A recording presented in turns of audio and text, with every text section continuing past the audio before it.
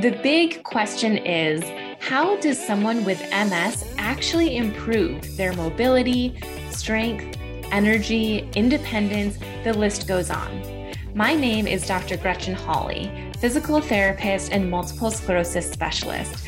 Welcome to the Missing Link podcast. Tune in as I share the top strategies and exercises to help you gain control over your life with MS using research-driven insights and advice from top industry experts. Whether you're newly diagnosed or have had MS for over 30 years, whether you have relapsing MS or progressive MS, this podcast is for you. You're sure to feel empowered and inspired after each episode. Ready? Let's dive in. Welcome. Thank you for tuning in today. One of my favorite parts about being a physical therapist who specializes in multiple sclerosis is the brainstorming and creativity required for each individual client. Picking which exercises might be best for them, finding modifications and advancements, and also answering their questions. So I wanted to carry that over into my podcast. Today, I have Missing Link member Jeanette with me to ask me some of her questions. Jeanette's questions revolve around spasticity, stretching, neuroplasticity, and walking on uneven surfaces. Jeanette, thank you so much for being here with us today. I am really excited to listen to your questions, but before we do that, do you mind if I ask you a question from my interview deck to help our listeners get to know you a little better? Sure. Awesome. Okay, so shuffling. All right, your question is, if you were a bartender, which famous person would you like to serve? Oh my goodness. Who would I serve? I think Tom Cruise. Remember that movie he did where he was the bartender? Oh, Tom Cruise. There you go. I like really that. Bartend and throw the drinks up and all. Yeah, I actually have a friend who's a mixologist, and it's like a real science. Yeah, it's like the shaking and the adding of the ingredients. I am definitely not a mixologist, but it looks so cool. Yeah, it'd be cool to see. Yeah, awesome. Okay, so before we dive into your questions, can you give our listeners a little bit of just what your experience has been so far as a member of the Missing Link? I've done the Missing Link quite a while now. I came in and I have multiple sclerosis, primary progressive multiple sclerosis. And during my treatments, I was 7 years using Rebif, which I thought was great because I was working, I had kids, and I could just give myself this intravenous shot and, keep on going. But then as time progressed, all of a sudden, both my legs became contracted. And so that made the world very different because then I ended up in the hospital and rehab, and then finally assisted living, but still my legs contracted. If your legs are contracted, you can't get up. So you're bedridden and all. So it just, it just changed life completely. And then finally, I was in Sunrise Senior Living. So I was a good 45 years younger than everybody else there. So I was so happy when I finally got out. And what was being done was they had wanted to do this baclofen pump, which had been surgery. And really, I was afraid. So I didn't want that. So they said the other option was to do Botox in the legs to see if that would help release it. And at first, it didn't work at all. My legs weren't, moving at all. But then I started the Missing Link. And in doing that, the first episodes, or the first part of it is the stretching. So what really helped me was identifying each muscle, because you start with the foot, ankle, and up. So when I could identify that in combination with the Botox, it helped stretching out my legs. So then, how long did it take? It wasn't immediate. It took a while. So that took about a year, probably a little over a year. So then I got to the point where my legs were straight, pretty much. My right leg is completely straight, and my left leg was straight enough to walk. So I was happy with that. Amazing.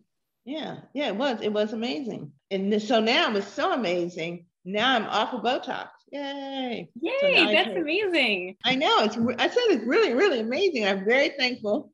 I've told my neurologist all about the program and all. So now I do another medicine, but just to help my walking. But the missing link really, really helped. I'm so glad to hear that. That's my story. So I want to thank you. So I tell everybody about it. Yeah. But it's amazing just isolating those muscles, giving time to have your body focus on that really helped. It helped more than the Botox. Wow. Yeah. And I think that's a really good point. A lot of, if not all, of the exercises in the missing link focus on a specific muscle group because each muscle you need to walk. Yes. And for me, each muscle that I needed to straighten my legs. Mm-hmm. Yeah. And a lot of the exercises floating out there in the world are for multiple muscle groups all at once. And so it's really easy to overcompensate with other muscles that are already stronger or looser, and you don't get to the root of the problem. Right. Yes. Because I've had went to many therapists, in-person therapy and all, and it just wasn't working. Finally, your program worked. So I thank you very much. Of course. I'm so glad to hear that. Okay. So let's get into your questions. What's your first question for me? I guess my question is, like I say, my left leg isn't completely straight. And so I don't want to go back to Botox. Do you think that just continuing with your exercises will eventually straighten it? The neurologist thought maybe the one leg won't be completely straight and I'd have to live with it. And I'd be fine because I can walk now. Right. That's a really great question. So I have two answers. My first answer is definitely continue because clearly what you're doing is working. Yeah. It might just be taking a little bit longer. So the first part of my answer is just to say, yes, continue. You're on the right path. The left leg was my stronger leg. So I relied on it more. And then the right leg sort of has more MS in it. So it's never been as strong. So one therapist said that could allow it to sort of allow itself to do better with the exercises. Right. Potentially. Another thing to consider too is that stretching is just one way of a few options to reduce muscle tightness and spasms and spasticity. First of all, stretching, of course, we know is important, and newer research has shown that MS-specific stretching for spasticity is most effective if the stretches are held for minutes at a time. So it's not the same as regular stretching where maybe you hold for 20 seconds or 30 seconds, but rather you're holding for 5 minutes or 3 minutes, 7 minutes. Yeah, so much longer time span. And that can be one thing that you try to implement just to see if there's any difference. It's important though that while you are stretching, you're in a comfortable, completely relaxed position. For example, if you are trying to stretch your inner thigh muscles, then maybe you're laying down on your bed with a bunch of pillows between your legs and you're just fully relaxed. Versus if you are standing up and hinging forward from your hips with your legs far apart, that's another way to stretch the same muscle group. But because you're standing, you're not going to be very relaxed. You're going to be focusing on balance and not falling over. Right, yes. Yes. So making sure that you're in a comfortable, relaxed position for that extended time. Okay. So that's one thing you can try. And then the second thing to remember is that there's massage that you could try. Even just your own hands or someone else could try to massage the areas that you're tight. Or have you heard of something called the stick? No. So it's literally called the stick. And there's other variations. If you go to Amazon and search for this stick, you'll find a couple of different options. Essentially, it's like a rolling pin, but instead of the middle block being one big piece of wood or whatever material the rolling pin is, it's separated into individual sections that roll separately from one another. And so you hold on to either end, just like you would a rolling pin, and you roll out your muscles. So you can do this on the top of your upper leg, your thigh. You could do it on the back of your thigh. Or the hamstring. It's the hamstring that is not giving. Yeah, so yeah, right. When the hamstring muscles are tight or spastic or contracted, it bends the knee. So Right. stretching the hamstring, in addition to rolling with the stick or some other similar device, you can do that for your hamstring muscles. Okay. Oh, And you can do it for your glute muscles. Even though it's your hamstring muscles that are spastic or contracted, it's still really, really important to stretch other muscle groups that are in that area as well, because the muscles work individually, but also at the same time as other muscle groups. So if your hamstrings are tight, I would also suggest stretching your inner thigh muscles as well as okay. the outer thigh Right. muscles. 'Cause that's where I got the Botox in my inner thighs and my outer ones. Yep, yep. And then, of course, the hamstring and even the calf. Okay. And I would even say your glutes as well. For the stretching, not necessarily the stick, but going back to what we were talking about with the stretching and the stick, actually, you could do this with both, stretching individual muscle groups. So you'd have a separate stretch for the hamstrings and the inner thigh and the glutes and the calf, just like we do in the missing link. And then you can also roll with the stick, or literally a rolling pin, individual muscle groups. So you would roll the hamstrings, roll the inner thighs, the outer thighs, the calf. Yeah, that sounds great. I'll definitely try that, and I'll report back. Yes, please do. But it's not immediate. So with all of the Botox wasn't immediate, Right. and the exercises aren't immediate, which is sort of what you want. Improvements don't happen immediately. Yes, absolutely. Yeah, I think it's important to know too that even though they don't happen immediately, that's okay. Your brain is working really hard to try to That was find my that. next question. You would say how the brain maps things out. So is the brain still working on it, even though I don't see things Yes. immediately? This is No, what's it called? neuroplasticity. There it goes. Yeah. Yeah, absolutely. So, and I think I'm glad you asked this, because there's a big misconception where people are trying to do a specific exercise. Let's just say, for an easy example, you're sitting down, you're trying to lift your leg up off the chair, like the seated marching movement. A lot of people will sit up tall, will try to lift their leg. And if it doesn't work, if it doesn't lift, they will say, okay, what's the next exercise? That one didn't work for me. But Right. yes, even if you have zero movement in the desired exercise that you're doing, your brain is still working. Your brain is still trying to find a neural pathway from your brain to that muscle group that will work. So it's really important that even if you don't have movement, you still do that exercise. It can feel discouraging and almost like, well, why am I even doing this? It's clearly not moving, but it's necessary. That is the only way for your body and your brain to find a neural pathway that does work. And therefore, when it finds one that works, you will be able to lift your leg a little bit higher, and over time, higher and higher. So does that apply to all the muscles? Yes. So even in my case with the left leg, that's what's happening?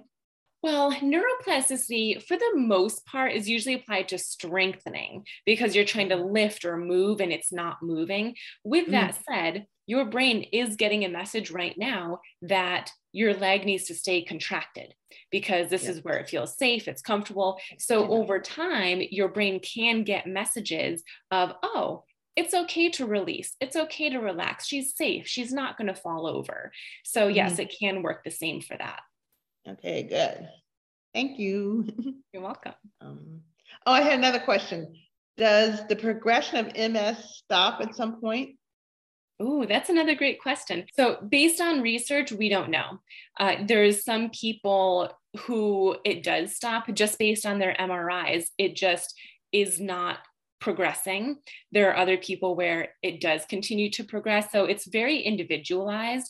I don't believe there's anywhere with that blanket statement of, yes, MS will stop progressing if you've had it for this number of years, or if you're this specific person. It's so individualized. So long story short, we don't know. That's a lot said for MS. We just don't know. Yeah. Like I've been in remission for a while. So are there things I can do to stay there? Ooh, that's a great question. Yeah. So exercise is Yeah. one. We know for sure that exercising is one way to slow down the progression. There's so much research that says that. And even better if it's functional exercise, not just generic straight leg raises, clamshell type exercises. So that's the one thing that you can do. Getting enough vitamin D is another thing that you can do to try to slow the progression. Nutrition is really important to slow the progression, and not smoking. Those four things have been shown extensively in research to slow the progression of MS. It's funny you mentioned vitamin D, and I take vitamin D. It was prescribed by my neurologist. And then my primary care physician said, because of my condition, he would prescribe more vitamin D that I could even do. I was taking 1,000 IUs, but he said I could do more. I could do up to 4,000. So I said, okay, good. I'll add more vitamin D. But then, next round, they took my blood and they said I was at a toxic level of vitamin D. Oh, wow. So then I had to stop. They said, I couldn't do it until the levels came down again. So do you see that people do vitamins, because more is better? Right. Yeah, absolutely. And it can be, it's sneaky because it's easy to get caught in that trap of, oh, everyone's saying more vitamin D. Let me take the highest dose possible. Yeah. But that's always not the best. As you have personal experience with, that's not always the best situation to be in. So I was surprised that the vitamin D that they keep pushing did that. And also that over-the-counter drugs or vitamins are just as powerful. And you had to take the same precautions that you do in prescribed drugs. Yeah, absolutely. And it's interesting too, because every neurologist I've ever worked with prescribes different amounts of medications and supplements, whether it's vitamin D or baclofen or anything else. Yeah. I have it's very confusing. Yeah. It is hard to talk to others about it because you might say, I'm on 1,000 IUs of vitamin D. You might talk to someone else with MS who says they're on 2,000. So then Right, yeah. you feel like you should go on 2,000, even though that might not be appropriate for you. Right, yeah. So I was so shocked. Yeah.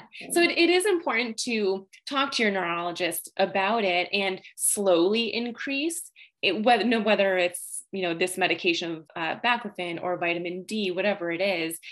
Upgrade slowly and get your blood work along the way so that you can see how your body is responding to it versus just jumping from 1,000 to 4,000 and then realizing like, whoa, that was too much for me. Right. Yeah. And you had to learn the hard way. Right. Are there different exercises you would prescribe or activities? I would love to go back and play tennis. Yeah, that's a great question. I know there's like accommodated tennis and accommodated sports. Yes, there's a decent amount of accommodated sports out there. And I love that they exist because they do get you out and about in society doing the sport or activity that you want to do, but you're actually able to do it versus feeling unsuccessful at it. Right. So I would suggest what I would say for in terms of activities, write down a list of the things that you want to do. And it could be something like tennis or walking around the block or swimming or Tai Chi. It could be anything.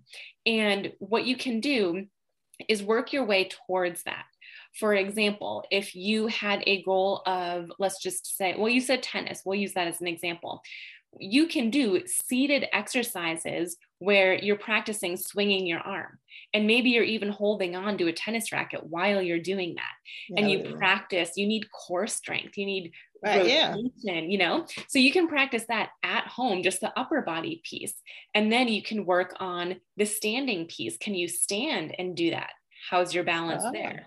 Can you take some steps forward and backwards while holding on to a tennis racket? So those are the things that I would suggest doing before actually going out to try the activity. But then once you're feeling stronger and like you have better balance, maybe bring a mobility aid with you just in case, but go out to a tennis court and practice doing some. Yeah, that's a great idea. And you could even do that with a rollator, put the brakes on. So one hand is holding onto the rollator, you've got a wide stance, and you're hitting with your dominant hand, whether that's your right or left, you're hitting with your tennis racket on the opposite hand. So That's a great working your idea. way up to that. Yeah, no, that's a great idea. I'll definitely do that. Yeah, a There lot was of something people. you said in one of your lectures, which I had never thought about. It was a great notion. You said if you want to walk, practice where you want to walk, because Yeah. everyone said, I want to walk in the woods. I want to go back walking in the woods. But who practices in the woods? You know, practice in the Yeah. gym, practice down the hall. So I thought Mhm. that was a great observation.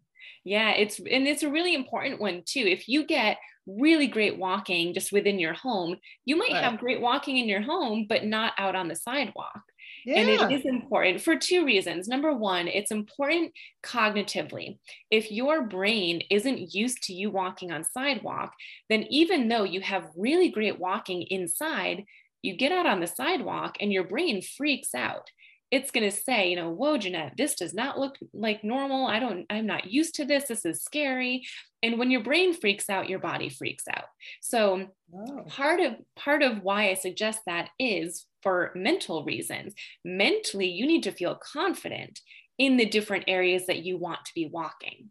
So that's Mm-hmm. one side of it. But then the second side is the physical part, where you have to have enough strength to lift your legs higher if there is a crack in the sidewalk, or if you have to step on or off of the curb. So yeah, it's a two-part strategy where practicing exactly in the situations where you want to walk, sidewalk, cobblestone, gravel, grass, sand, is a mental component and a physical component.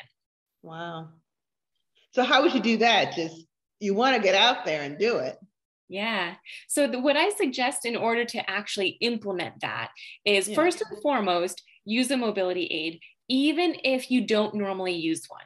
I know a lot of people with MS who don't normally use a mobility aid, and therefore they never want to use one, but they can be really helpful for practicing movements in areas that you don't feel as secure. So that could be a cane or a walking stick, it could be a rollator or walker, but go to the area that you want to practice. We'll stay with the sidewalk as an example.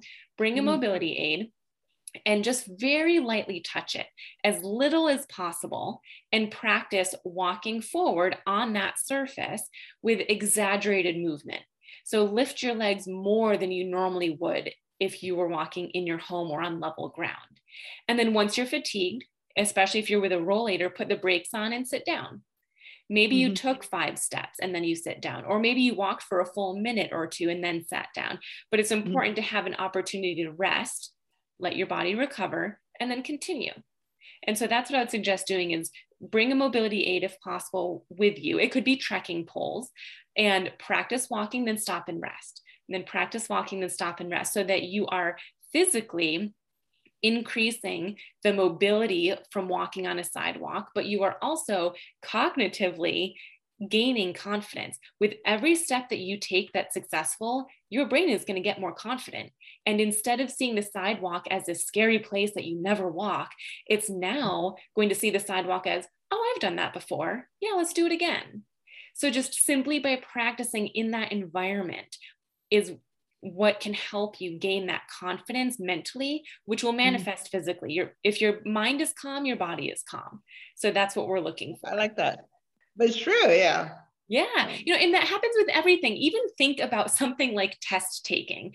If you're nervous to take a test, you're probably Mm-hmm. not going to do as well on that test. Or Right. if you're nervous about driving, anytime we're nervous or anxious about something, it manifests physically. So making sure you're focusing, of course, on your exercises and the physical things, the stretches, balance, walking, but don't forget about how you're feeling about it mentally. Do you have any last questions for me? My last question is, I used to be in a wheelchair that did everything, electric wheelchair. Then I Okay. went to a manual wheelchair, and now I have a rollator. Do you think I can get to just a cane? Ooh, great question. So it's hard to say virtually, but I will say it is possible. I have had many clients who were using a walker or rollator and transitioned to walking sticks or trekking poles Yeah. to one cane or one trekking pole. The trick is, and I feel like this is a significant point to make here, because I can honestly say I don't think you'll ever transition to a cane if you're putting a lot of weight through the walker or the rollator. So the trick is practice walking with good quality with your rollator, with your current device, but work on putting less weight through your arms and through your hands. Because if you put a lot of weight through your hands, you're training your brain that yes, you can walk better, but only if you have a lot of weight through your hands. And then if you transition to using a cane and you need weight, body weight on both sides, because you're used to holding on with both hands, then it's not going to go very well. So I think it's absolutely possible. First, practice on having good walking, good posture with your rollator, but with putting less body weight through the handles, and then progress your way from there. Maybe next would be using the rollator, but just barely. You're just barely holding on. And then maybe it would be two trekking poles, then one trekking pole or one cane. Yeah. And I would use it not all the time, because it seems, depending on how you're feeling, you need, different things, Right. Absolutely. You might have a time of day where you're using the weather. Yep. The weather. Humidity. Yep. Fatigue. There's many factors that come into play that determine which mobility aid you use. I'm a huge advocate for having different ones. That people have multiple? Yes, it's normal for people to have a lot of different mobility aids, because in the mornings, if you're fatigued and that's not your best time of day, you might use a rollator. But if in the afternoon, you have a little bit more energy, your strength is coming back, maybe you're using a trekking pole or a cane. And then maybe at the very end of the evening, if you are just tuckered out, you just cannot do a whole lot, your legs aren't working, maybe it's a scooter. So people have, or I would advocate for people to have a lot of different mobility aids, and then pick the one that feels appropriate for you based on your surroundings and the way that you're feeling. Thank you so much. That's my last question to bother you with. Awesome. Those were amazing questions. I think they're really great because they're so relatable. A lot of people will be able to benefit from those questions and answers. So thank you for asking them. Thank you for answering them. I'm so glad to hear you've gained so much from the missing link, and you're back to walking, more flexibility. That's great. Yes. I'm my neurologist's best patient, because I've come so far. That's amazing. Oh, I love to hear that. Yes. No, so thank you so much. You're welcome. For those wondering, the Missing Link is my online MS wellness program that allows me to teach MS-specific exercises that help with walking, balance, strengthening, and flexibility worldwide. I bring in an MS expert once per month as our guest speaker, in addition to MS yoga and research updates, and perhaps most importantly, accountability. We have this amazing accountability group to help you stay on track with your neuroplasticity exercises to help you reach your goals. For more information, go to missinglink.com, spelled MSING link.com, or you can click the link that is provided in the show notes. And if you have any questions of your own that you'd like me to answer, you can submit them at missinglink.com/insider. That link will also be in the show notes. Thank you so much for tuning in. I hope you have a great day. Thank you for listening to today's show. I am so grateful to have you as a listener.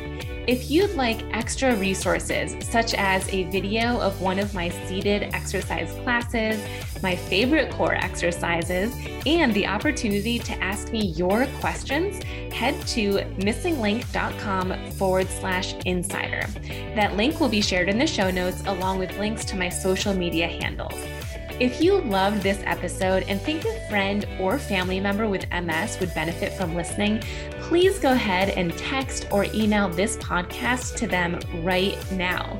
Sharing this podcast will help me educate and empower as many MS warriors as possible.